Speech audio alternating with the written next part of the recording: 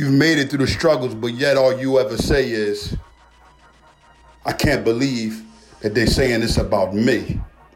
You made it through the roughest times in your life, going through school, times when you knew that you were supposed to fail, but because you worked just a little bit harder, everything went smooth. But you acting like you can't hold on. But I'm telling you to hold all the way on. You know why you got to hold on? It's a necessity. It's not something that everybody can do. It's not something that can be consistent by a lot of human beings.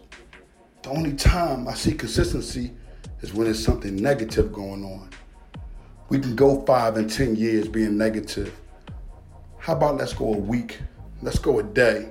Let's go some hours. Let's go some years being positive. Think about it. Your success is here. You came out of that cocoon. You're actually working every day to be a better individual, but your success is touching a height that it has never touched before. But you're going to downgrade it by allowing people to get in your head, get in your space. They want to talk about you, you let them talk. You give them something more worthy of talking about.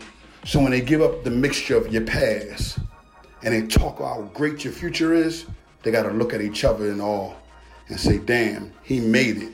Because here it is, we're talking about that individual when you should be working also. Forget the naysayers. Never mind what they say. They all want you to fall. Look behind you. Make it a look of a million people behind you and all of them are born. And you still have to continue to perform. You cannot stop.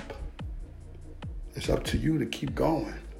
Because right about now, your success is looking so good and it reached a certain height that you only got like a lump to go over. It's like that Wednesday. Go for it.